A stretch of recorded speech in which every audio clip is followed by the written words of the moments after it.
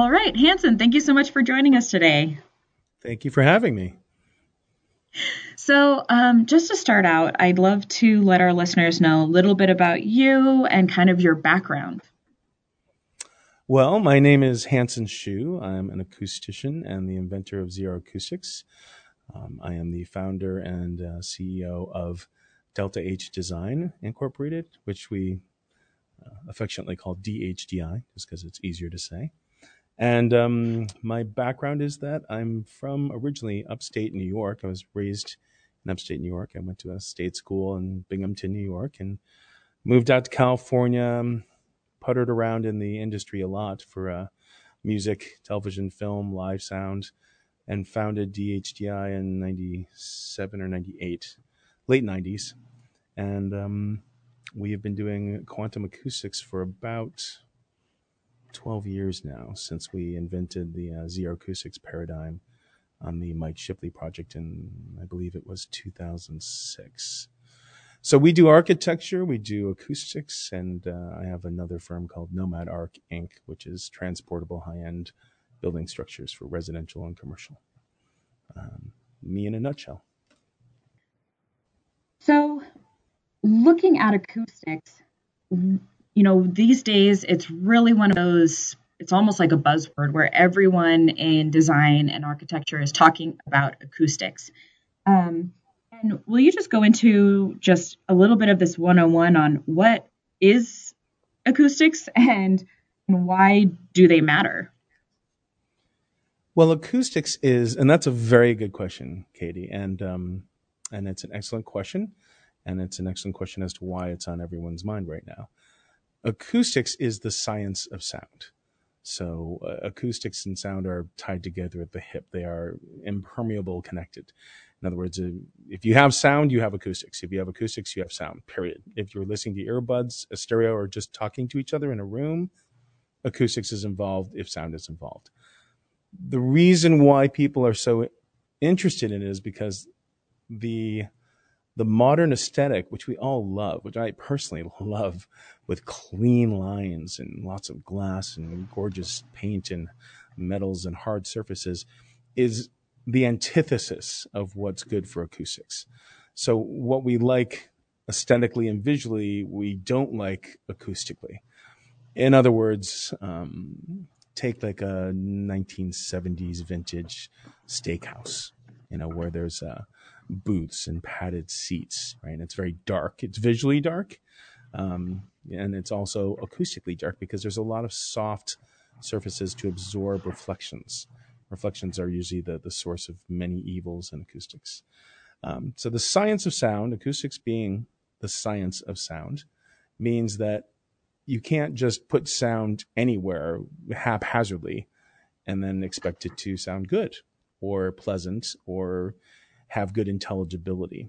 Intelligibility defined as being able to understand spoken conversation, regardless of the language, regardless of gender, regardless of any of those sorts of things. Just simply, can you have a conversation between two or more people and understand the content of what they're saying? So a perfect example would be if I hold my hand over my mouth right now and I keep talking, I go, "Hey, Kenny, it's okay. I'm talking to you through this podcast." It becomes much more difficult to understand you, which is low intelligibility. High Mhm. intelligibility is this normal. If I come a little close to the microphone, I can speak even softer, and yet you can understand the content and the words and the meaning of what I'm saying. So acoustics 101 is the science of sound. When I don't know if everyone knows this, but sound comes out in waves, which is why the materials around us, especially in our interiors, are so important. Will you talk a little bit about that and about why it is like what types of materials are the worst for acoustics? Absolutely. So you're correct in a very basic theory way is that sound moves in waves, or what we call compression and rarefication. And again, this is acoustics 101, so that we're boiling it down into very straightforward metaphors. So the most common metaphor, if you would look at visually, like imagine a slinky where you would to compress it and then extend it. that's like a sound wave. It compresses and it extends. And as it compresses and extends, that's what makes the sound. Or if you were to look at a wave in the ocean and watch the wave, rolling from the ocean onto the beach, that also is a wave. So in relation to what you mentioned, surfaces, the waves of sound, like when I'm speaking or when you're talking to me, if you're listening to a stereo or traffic noise or any sound, it propagates from a source. There's something that makes a sound, whether it be you clapping or talking or dropping a box on the floor, that creates a sound. That sound moves through air. We need air to hear as humans. We hear through the air. So the sound moves through the air, and then that energy that's moving through the air, sound is energy. It's just like heat, right? It's just energy moving through the air molecules until it hits something, and then it bounces back and reflects. The reflections are largely or mostly where we end up with a lot of the problems. A lot of reflections around a room reflect the sound all over the place. Like, imagine walking into a racquetball court with like 1,000 ping pong balls in a box and tripping, and all the ping pong balls fall out of the box, go boing boing boing boing boing boing. If every exactly, you can imagine what that looks like, right?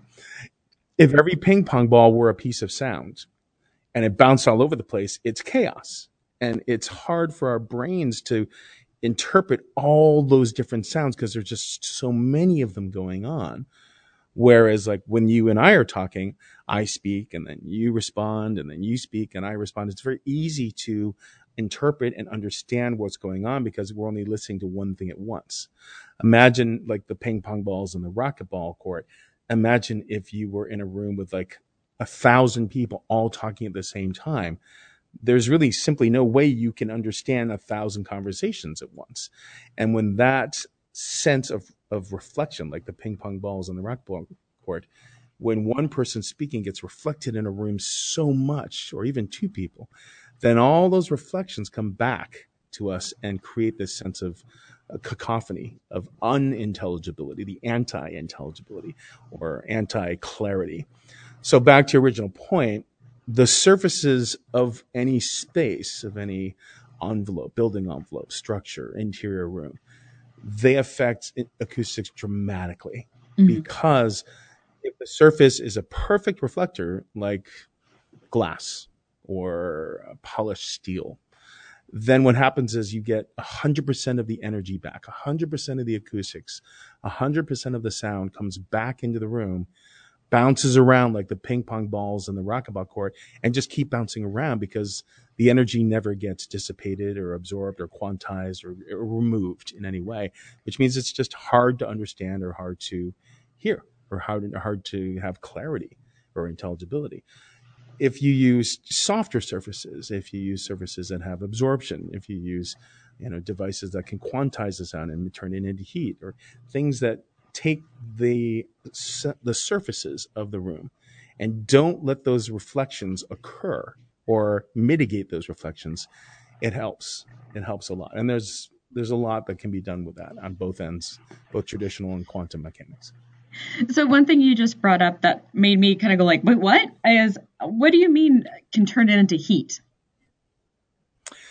So in physics and science, there's a word that we use often called transduction. And you use it every day. We're using it right now, speaking into microphones. A microphone is a transducer. Your phone is a speaker, a light bulb.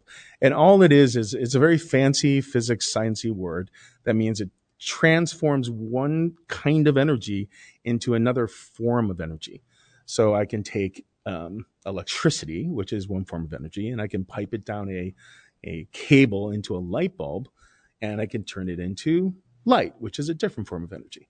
So when we're talking about acoustics, what we're talking about is trying to change the energy that's moving the air. So the sound is energy. So acoustics is the science of sound, and the science of sound is defining sound as energy. Like imagine it as vibration, just for a metaphoric sense.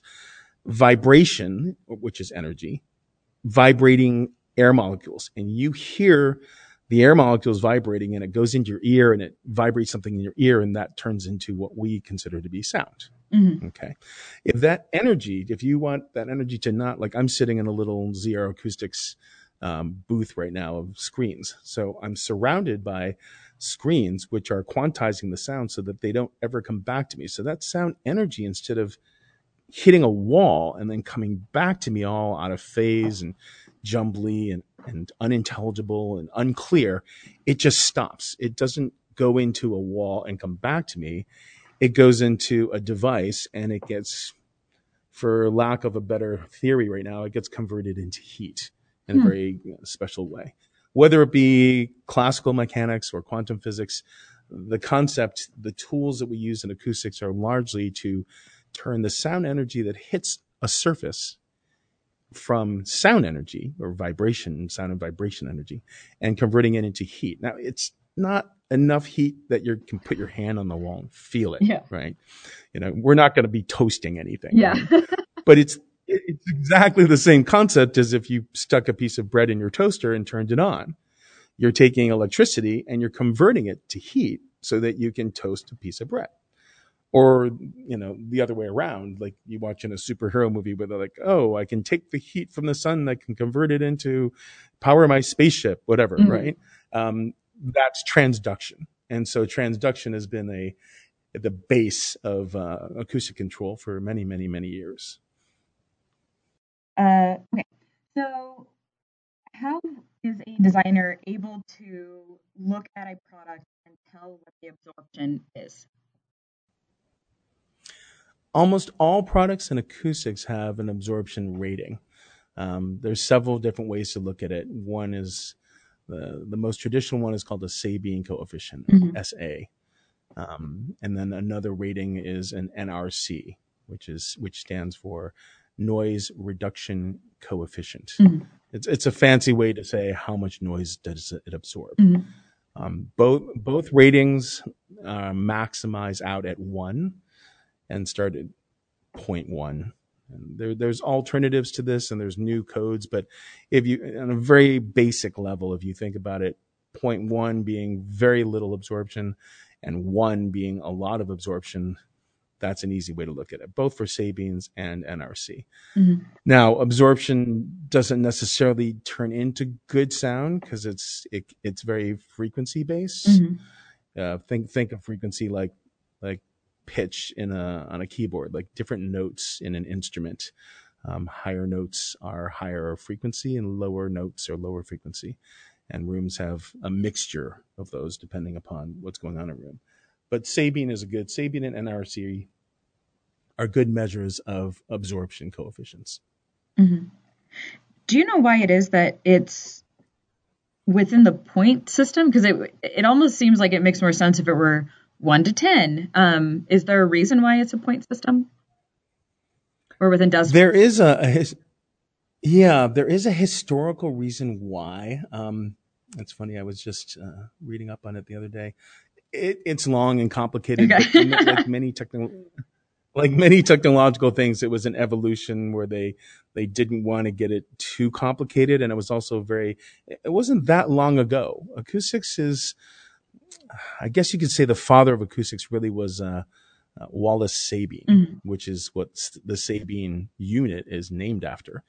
And he worked at Harvard University, and he worked on I believe it was the Boston Symphony Hall. Anyway, he solved a poor sounding room that no one else could solve. He was the bottom man on the totem pole. And after all the prestigious professors had failed to solve it, they said, let's give it to Wallace, because, who cares if Wallace fails, because we've all failed. And Wallace succeeded. And so, and I don't know if he named it after himself or someone named it after him, but he basically came up with a kind of 1 to 10 way of rating it. And I think if I had to guess, like many scientists, they wanted to keep their options open for increased levels of definition.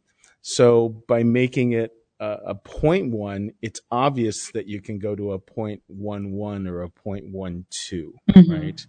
like in 100 years, we may get into like a 0.1114 and a 0.2336. Mm-hmm. But if you just have a 1 through 10, you may not think to go 1.2, right? Mm-hmm.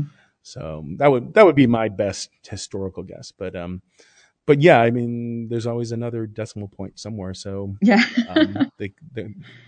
right, and you bring up a good question, because there's a lot of manufacturers, there's a lot of specifications now saying that I have a Sabine of 1.3 or an NRC of 1.2, and there's a lot of argument on both sides. It's like, well, if 1 is the complete absorption of a frequency, or 1 is complete absorption of all sound, is complete noise reduction, Mm-hmm. and it's a 1.0, which is the noise reduction coefficient, is maximum. How can you go beyond the maximum? Yeah. And so that's an interesting, there's a lot to be read. That's for a much longer conversation, but there's a lot to be read about that. So I don't know why, but I think that they just try to keep it 1 to 10 because it's easy to understand for most people. That's one of the things I love about science, is how often it's like, well, why is that? And it's like, well, it's a very complicated, and you're just like, okay, like, yeah, we believe you. It's true. So how can designers, that's one of the problems, right, is that you have the space, you start designing it, you know that all of the pieces that are going to go into this space will, absorb a little bit, at least, you would hope. And so how does somebody start a project thinking about acoustics instead of having it be, once everything's in, going, oh no, everything echoes? Well, Katie, that's an excellent question. And that's a question which has been asked many, many, many, many times. So the perfect answer to that is, for any client or any landowner or studio designer, anyone who's starting a project, just like you would hire an architect and a structural engineer or a mechanical engineer, all the critical subcontractors that require you to make sure that the building won't fall down, that it has proper air conditioning, that the wind won't blow through the windows. An acoustician is at that same level of priority. Mm-hmm. And to go back to your original question, as the circumstance right now exists where everyone's talking about it, the reason why everyone's talking about acoustics is because there is so much poor acoustics around us. Mm-hmm. That train stations and bus stations and hospitals and healthcare facilities and gyms and recording studios and residences have such poor acoustics, whether it be the subjective signature, the sound of the room inside the room, or the isolation. The isolation is poor between rooms, and you're hearing your neighbors, or you're hearing the airport, or whatever it is, right through the walls. It's because people didn't bring an acoustician in early enough in on the project. So to answer your question, I would say that if you care about acoustics and it's something that affects you, and you don't want to have to deal with it after the fact, which is always more expensive and more difficult, when you hire an architect, or even before you hire an architect, hire an acoustician, mm-hmm. or at least consult with one. Mm-hmm. It's people, I think, get daunted by hiring a team of people, an architect, a structural engineer, an HVAC guy, and a contractor, all this. But a lot of times, I don't know any acousticians who won't spend an hour with you, just doing some basic consulting and a little basic education. Mm-hmm. If you find someone that you get along with and you enjoy talking to them, and they seem, educated, and they seem to speak in a way that makes sense to you, then hire them for an hour and pick their brain and find out what you need to do to avoid a major train wreck down the road. So that would be my advice. I think I told you last time that we chatted about my friend who we've been friends for like 12 years. He's now an architect, and he kept going, I think the acoustics are wrong in here. I think the acoustics are wrong. And after it was in an office building, and after everyone moved in, they found out that you could hear anyone using the restroom like throughout the entire space. And like, yeah, I was just like, okay, yeah, that's something you need to fix immediately. Like, unless people enjoy listening to other people go to the restroom, perhaps they did that on purpose. You never know. I don't. it's a strange world out Yeah, there. that So is you know, true. I don't know. Now, we've also, But yeah, that's an excellent point. Is it if it's not a priority from the beginning, then it becomes an issue yeah, later. That's true of all design of in our architectural division and in our interior division. If you don't take into account light, natural daylight, the direction that the building is facing, the geographical location of the building, and which way the windows are facing in relation to, the seasons, then light becomes a problem hmm later. If you don't think design requires thought, it requires intuition, it requires, you know, preliminary work. That's what design is you're thinking about everything before it happens to create a space, to create an environment that serves the purpose of what you're trying to achieve. If you don't put the priority or put the list of things you need to do into that design, then of course, if I'm going to design a hot air balloon, I don't have wheels. But if I'm going to design a car, I need wheels, but I don't necessarily need a balloon. hmm It's very much defined at the beginning. And if you don't get it at the beginning, then you end up with no wheels on your car or no balloon on your hot air hmm balloon. So it's about good design and preliminary thinking. hmm Now, one of my favorite things about you've been writing this article for us for the last year, and when during the article about restaurant acoustics, something that I really stuck in my brain is you were talking about how you don't want it to be so loud that you can't hear one another. However, you also don't want it to be too quiet. Like there's that, because most Yes. people would think like, well, yeah, this is echoey bad. Like the opposite of echo must be great. But how are acoustics used to like really kind of set the mood or to like create an environment? Well, that's another great question, Katie. You're asking very good questions. So the great thing about acoustics is it's very much like other design elements or like architecture. It's biomimetic.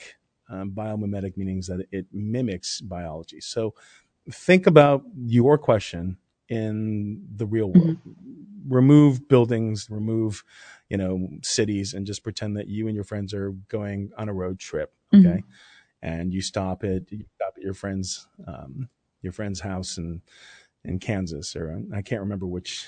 I think it's Oklahoma. Okay. Okay, so you stop in Oklahoma, and there's these huge rolling green hills with buffalo roaming hmm around, right? And you get out of your car, and you hear the birds chirping, and you can hear the wind blowing through the grass and the trees. And the buffalo generally don't make noise unless they're agitated, and it's kind of quiet, but you can hear wind in the trees. And there's this environment that nature has created, that's from evolution, whatever. It's nature is create this environment that's comfortable. But you're not always in the mood for that. That's why when we build cities and we build a theater to watch a movie, but a theater is not great for dining because there's no tables. It's too small, and dining rooms are terrible as hmm theaters, or a car showroom is terrible for playing bocce hmm ball, or a volleyball court is terrible for I don't know, having dinner. It's environments that we create as humans. We have the model in nature, meaning that we know what nature sounds like. We know what it feels like. We know what the temperature is, how much light, how much sunlight. Is it open air and very tall, or is it small like a cave, or does it feel like like climbing in a tree? So using biomimetics is a huge part of our design, and I think of many architects' designs, is how we mimic nature. We look to nature for the things that we like. So when we think, I want to be in a space that is quiet where I can talk to someone, but not so quiet that everyone in the room can hear me perfectly, because I want to have a private conversation. But there's 20 people in this room all having dinner, hmm right? You design for that. So you look to nature and you look to spaces that have been designed or naturally are that way, where you can sit in different places and not hear each other. Like I can sit behind this tree with my friend and you can sit behind that tree because the tree blocks the hmm sound, right? But it doesn't take away from the environment because it's only one tree every, say there's 20 people having 20 groups of people having conversations. It's 20 trees in a certain space. So again, it's hmm biomimetics. again, going back to my point before, design, you have to, as in architecture, acoustics is very much the same. You have to know what you're designing for to start with. If you have that vision, or I should say, if you have that sound in your head, you start from the beginning. And when you start from the beginning, everything flows down. Mm-hmm. That's so interesting, particularly because that makes sense as to why, like, I personally get uncomfortable if I'm in a very quiet environment. Like I'm Yes. glad that like most Yes. libraries don't shush you every time you speak anymore. You know, they are kind of places where you can read and hang out and be there, you know, like because it makes me so uncomfortable, but that makes sense because in nature, if all of a sudden nature goes quiet, there's something probably stalking you. You know, like it's probably not good. Yes. Like, oh, yeah. This is true. And that's a very good point. In nature, if everything goes quiet, if the animal life all go quiet, if the birds all go quiet, birds are an excellent sense of environmental Mhm. changes, right? If all the animals go quiet, if your dogs and cats go quiet, that's very well understood in biology that they're sensing things that we don't sense. So either there's going to be a Mhm. tornado or a thunderstorm Yeah. or an earthquake or they're hunting something. You know, the hunter is about the cheetah is about to hunt the gazelle and he's being really quiet because he's going to jump out of a bush and grab him. So yes, I think, you know, evolutionarily that if it's too quiet, we get a little nervous for Yeah. all those reasons. Like many things, again, and I hate to keep quoting nature, but I cannot begin to tell you how much time we spend doing research on biology and nature and physics in nature.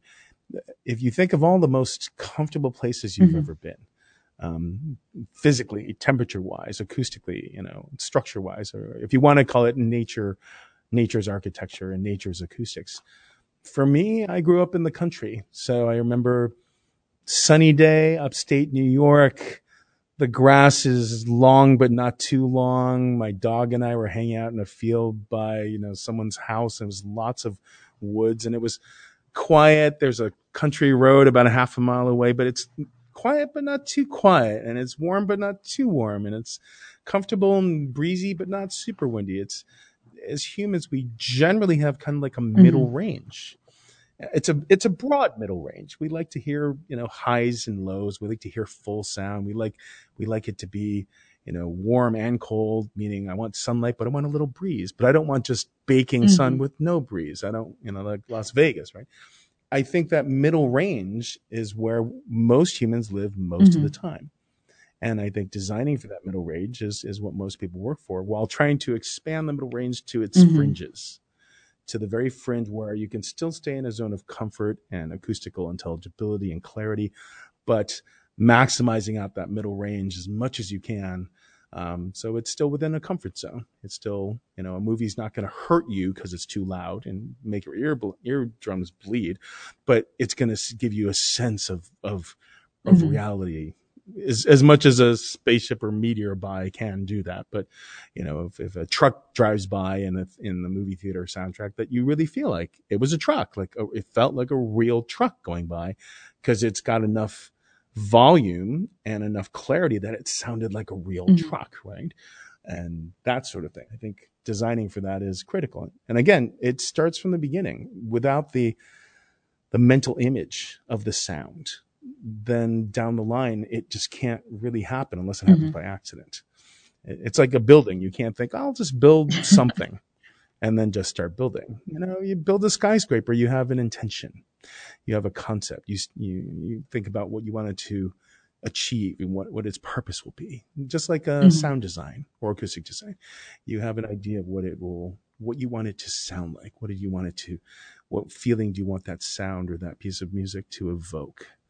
So I think design is critical, and design is rooted in our mental image of what that sound Mhm. should be.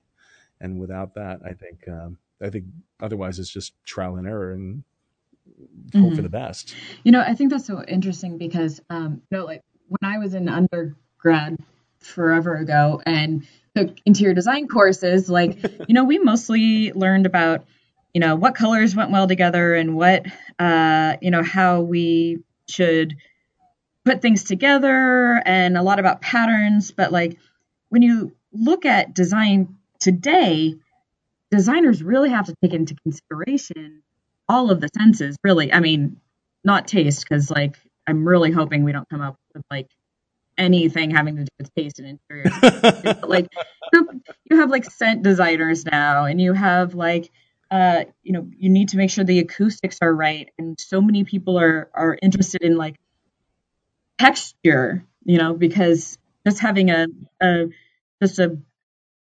box. Again, going back to the biomimetics, everything we're doing is just trying to emulate what we as humans like in nature. It's kind of like the easy way out. Well, okay, what do we like? Well, we like this I went to this place here outside and it was great. I'm like, okay, well, what was great about it? It had texture. The trees had texture. The trees weren't like wallpaper. They had texture. I could walk around. I could touch it. I could feel it. Textured walls, texture paints. And that's been around for a long time in ways we don't, necessarily enjoy anymore, like cottage cheese stucco, spray on ceilings, that kind of stuff. But obviously it's evolved to a much finer degree of aesthetic now, obviously. But yes, texture is very important, just as it is in sounds. If you have like a pure sine wave, which is, you can play a pure sine wave got out of anything almost right now, an app on your phone, it's not as interesting as a complex sound wave. For instance, if you played a tone, a pure sine wave is a tone, a pure tone.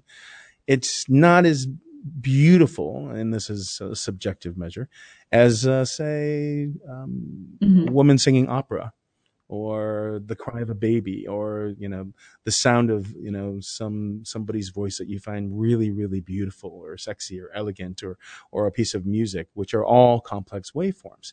So that texture in acoustics emulates texture on a wall. We tend to like, as humans, things that are complex but not too complex. It's like take a David Hockney image, off a wall of one of his paintings that are made up of all sorts of images that make up another image, right? If that image gets too busy, it becomes overwhelming to the senses. But if it's not busy enough, then you can't see the picture he's trying to convey. And if it's busy enough, you can see both the image he's trying to convey, and then you walk up close to it and you can see all the images within it. So there's always this threshold of, yes, we like texture. We like multi-complex waveforms and different sounds that have all these cool sounds woven into them. I mean, we have DJs now, and that's what they do. They're weaving together all these really cool sounds to create this montage or texture of sounds. And the DJ world is phenomenal. It's amazing what they're doing nowadays. It's like painting with sound. It's incredible. So texture, yes, we like texture. And I don't think it's just that it's innovative. I think a lot of what we do is simply because we like it. I think so much of what we do as humans is not purely based in a proven scientific reason, which is important. But I think so much of what we do is we like it. It's like, I really like that textured wall, that wall that has all the curves on it, versus just the flat painted drywall wall. And so I think it boils down to a subjective measure of aesthetic, whether it be acoustic aesthetic or architectural aesthetic or visual aesthetic. It's what we like as humans, and therefore we design for that. It kind of makes sense. You were talking about the biomimic aspect of it, and that really goes into my next question really well, because you've talked about it in the article a few times, but that health aspect, we're seeing that biophilic design really does create a healthier environment for the individual. And so how does health tie in with acoustics? Or I guess the vice versa. Well, that's an excellent question too, which is, and I'm glad you asked that, because in this day and age, I think that more than ever, we're looking at health in multiple ways. If you want to call it very simply, called East-West, right? But Western medicine, Eastern medicine, yoga has become prolific. Meditation is a common word. I remember, I didn't even remember how many years ago. It was not too many years ago. I would be at my climbing gym and I would be doing yoga, and all my friends, not people I didn't know, my friends were like, Mhm. dude, what are you doing? It's so weird. You look weird. Why you? And yoga, they didn't know what yoga was. And it was a weird thing. And now everyone in my climbing gym, if they're not Yeah. on the wall, they're doing yoga. I think that it's the integration of health and realizing all the things that affect us. So acoustics, because of the simple fact that your ears never turn off, and when you go to sleep, you actually close your eyes, even though it's well accepted, I should say, that sound is the secondary, the bastard stepchild to light. It's that, light, we're primarily visually focused creatures, humans, but we're secondarily acoustically and auditorially focused. However, we Mhm. never stop hearing because our ears don't close. They don't turn off and they don't close. Whereas your eyes do close for, call it roughly Mhm. 8 hours a day when you sleep, right?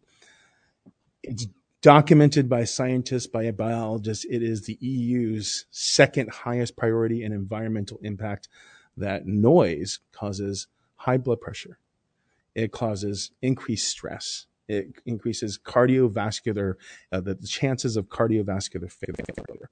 It increases learning disorders. It messes with and interferes with sleep patterns. So it creates sleep disorders. There, all these things are well known in human physiology. And for many years, we've always thought, oh, well, I'm breathing too much smog and I'm eating the wrong food. Of course, these things affect it. But again, the EU has called this the second largest environmental issue, Mhm. period.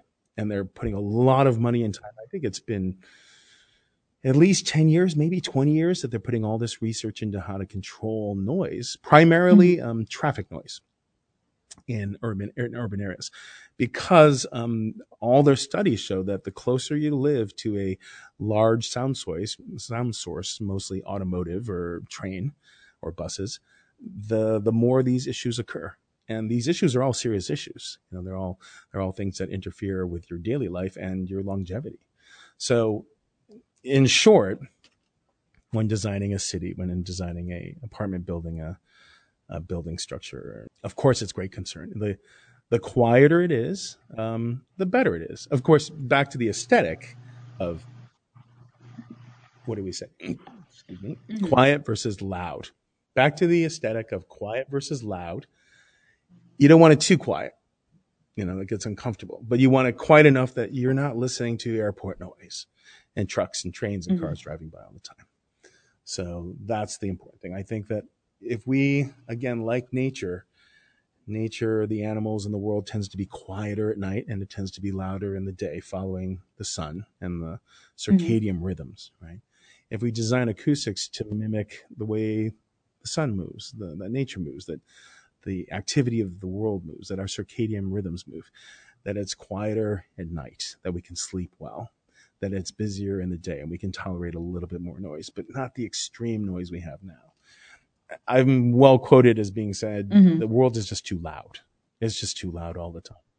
And I think that's true. I think we should have environments acoustically where they're quiet and we can control if we want to add noise to it or take noise away from it.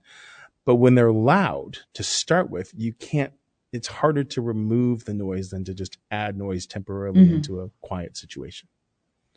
And I think that the world would be better off. I think humans will be better off and society will be better off if we have a circumstance where it is quieter to begin with and we can have a concert for an hour and then turn it off and it's by Mhm. default quiet. We can drive around, but that driving Mhm. around is quiet. And then when we want to make noise and we want to have a party or have an event or watch a movie, it's a temporary circumstance in an otherwise default quiet environment. And that will help health. It will help our blood pressure, it will help our sleep Mhm. disorders. It'll help everything that besieges us as humans today. Because again, we hear all the time. We hear in our sleep. We hear when we're awake. Our hearing never turns off. A lifetime of always hearing. We only look at things Mhm. 16 hours a day. So perhaps perhaps we are more primarily acoustically dominated than we think, or perhaps we are primarily acoustically dominated, period.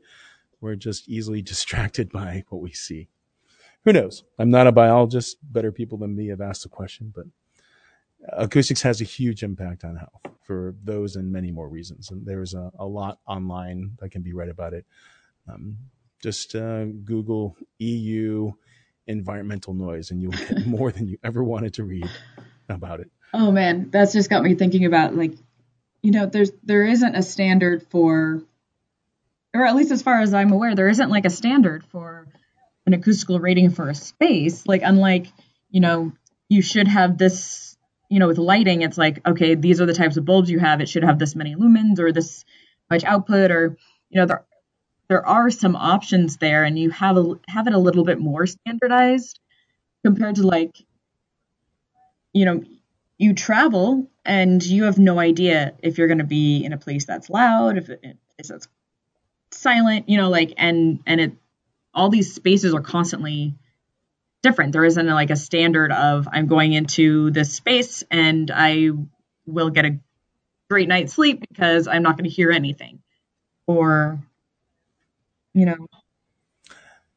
Well, there are some standards. There are codes.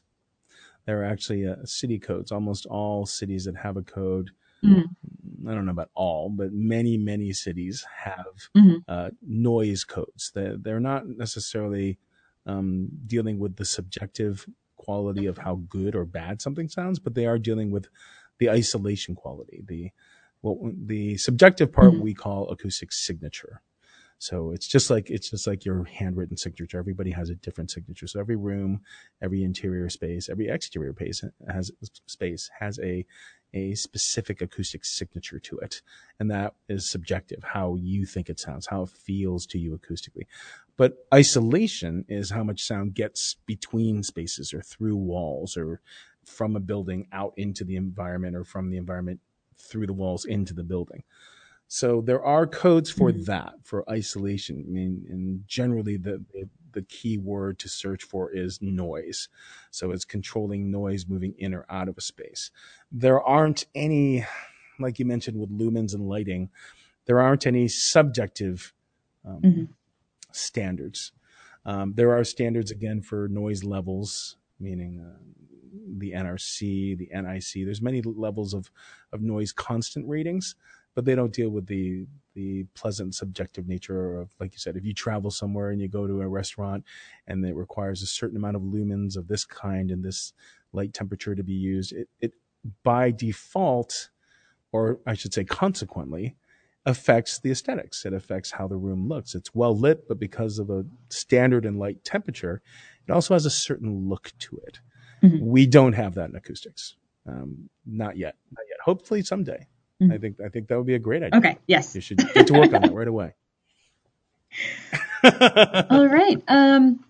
So then one of the things that I want to make sure that our listeners know is that we want to do a follow-up of listener questions.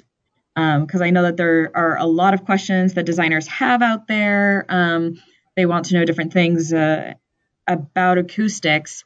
So before I follow up with the last question, I do want to make sure that our listeners know to please send me an email if you have a question for acoustics.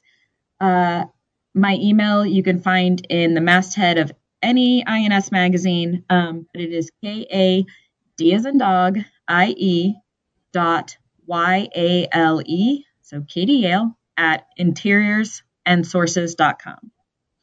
And so then just finish up here. Is there anything, I always love to ask this, but is there anything that I haven't asked about that you really think our listeners need to know about the basics of acoustics? That's a very good question. I think it's important for people to realize that all science, including acoustics, it comes from a sense of common sense. I mean, people get concerned, sometimes that they don't know enough about architecture, or they don't know enough about acoustics, and they're not well versed in it. And I always ask them, like, well, if you're in your space or you're in your recording studio, Mhm. how does it sound to you?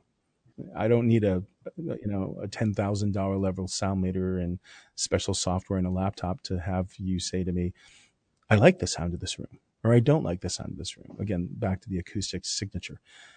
A huge part of what we do when we design spaces is not just keeping the noise out, but it's making a room sound good, which doesn't always look good on a graph. Any acoustician worth his salt or any sound technician will tell you that when you graph a room, it doesn't always make sense on a graph. But some of the best sounding spaces, the best sounding studios, they just sound good to the human ear. So I would say Acoustics 101 is, if you consider yourself to have, a pretty normal sense of hearing, and that you know what you like and what you don't like, then pay attention to that. If it's too loud, you feel like it's too loud, and most of your friends are sitting with you saying it's too loud, and you're in a restaurant and there's this jackhammer down the street, then it's probably too loud. Or if you're in a space and you're hearing something kind of whistling like a tea kettle while you're watching a movie, and everybody else is hearing it, then it's probably something's wrong. So I think the most important tool that we have, and the thing that we design everything for, is how we listen, is what we call a critical listening. It's paying attention to things. It's the same exact thing that every parent does when they have children, is all of a sudden you tune into the sound of your child. You know how they breathe. You know how they make noise. You know when they're playing with their toy. You know the sound of everything they do. So even if you don't have eyes on them at every single moment, you hear, just like a baby monitor. You're not seeing them, but you can hear them. Or back to rock climbing metaphors. There are times when you are not within view of the other climber. So you're tied together with a rope for safety. And the other climber, you speak back and forth, but sometimes you can't see them because they've gone around a curve, or they're behind a tree, or they're, so far up the rock you can't see them. You have to know the sound of their voice. You have to know the sound of their silence. You have to know that, whenever my climbing partner goes really quiet and stops talking, something's wrong. Or one climbing partner likes to whistle a lot. The guy's whistling the whole time he's climbing, but when he stops whistling, something's wrong. Or when he's got tension in his voice. It's training our ears to just know you don't need an education. You don't need, complicated formulas and tools. As humans, since we're designing for humans, if you just simply learn what you like, just like music, you don't have to be a musician to know that I like this song. This song sounds great. Every time I hear this song, I want to get out of my chair and dance. Or every time I hear that song, I sing along, right? Same thing. Just pay attention. It's like, I love the sound of that tea kettle, my mom's tea kettle. Every time it goes off, I'm like, God, that is such it just brings me happiness. Or the sound of this dog barking. So I would say the basis of acoustics is that we design everything for humans. We're not designing them for dogs. We're not designing them for like outer space animals or aliens. We're designing them for humans. So train your ear, learn what you like. So when you do build a house or a studio, or your own theater, or, a apartment building, or whatever you end up building or designing, that you can communicate what you like, what the acoustic image of what you want it to sound like, because you already know what things sound like and you know what you like. So, and it's not that hard because we listen all the time. We know what we like. We know whose people's voices we don't like, and we know whose people's voices we do like, Some people like Doris Day, and some people like Coldplay. Some people like both. It's personal. Train your ears. Learn to pay attention to sounds, even though you're already doing it, and learn to communicate what you like about sound. That's, I would think, at the very base of acoustics. All right, great. Well, thank you again so much for joining us. Thank you. And I'm excited for the follow-up, for all the questions that we're hopefully going to get. And just thank you. Thank you, Katie. It's been a pleasure. All right. So for all of our listeners, please remember to rate, review, and subscribe. And until next time, thanks so much.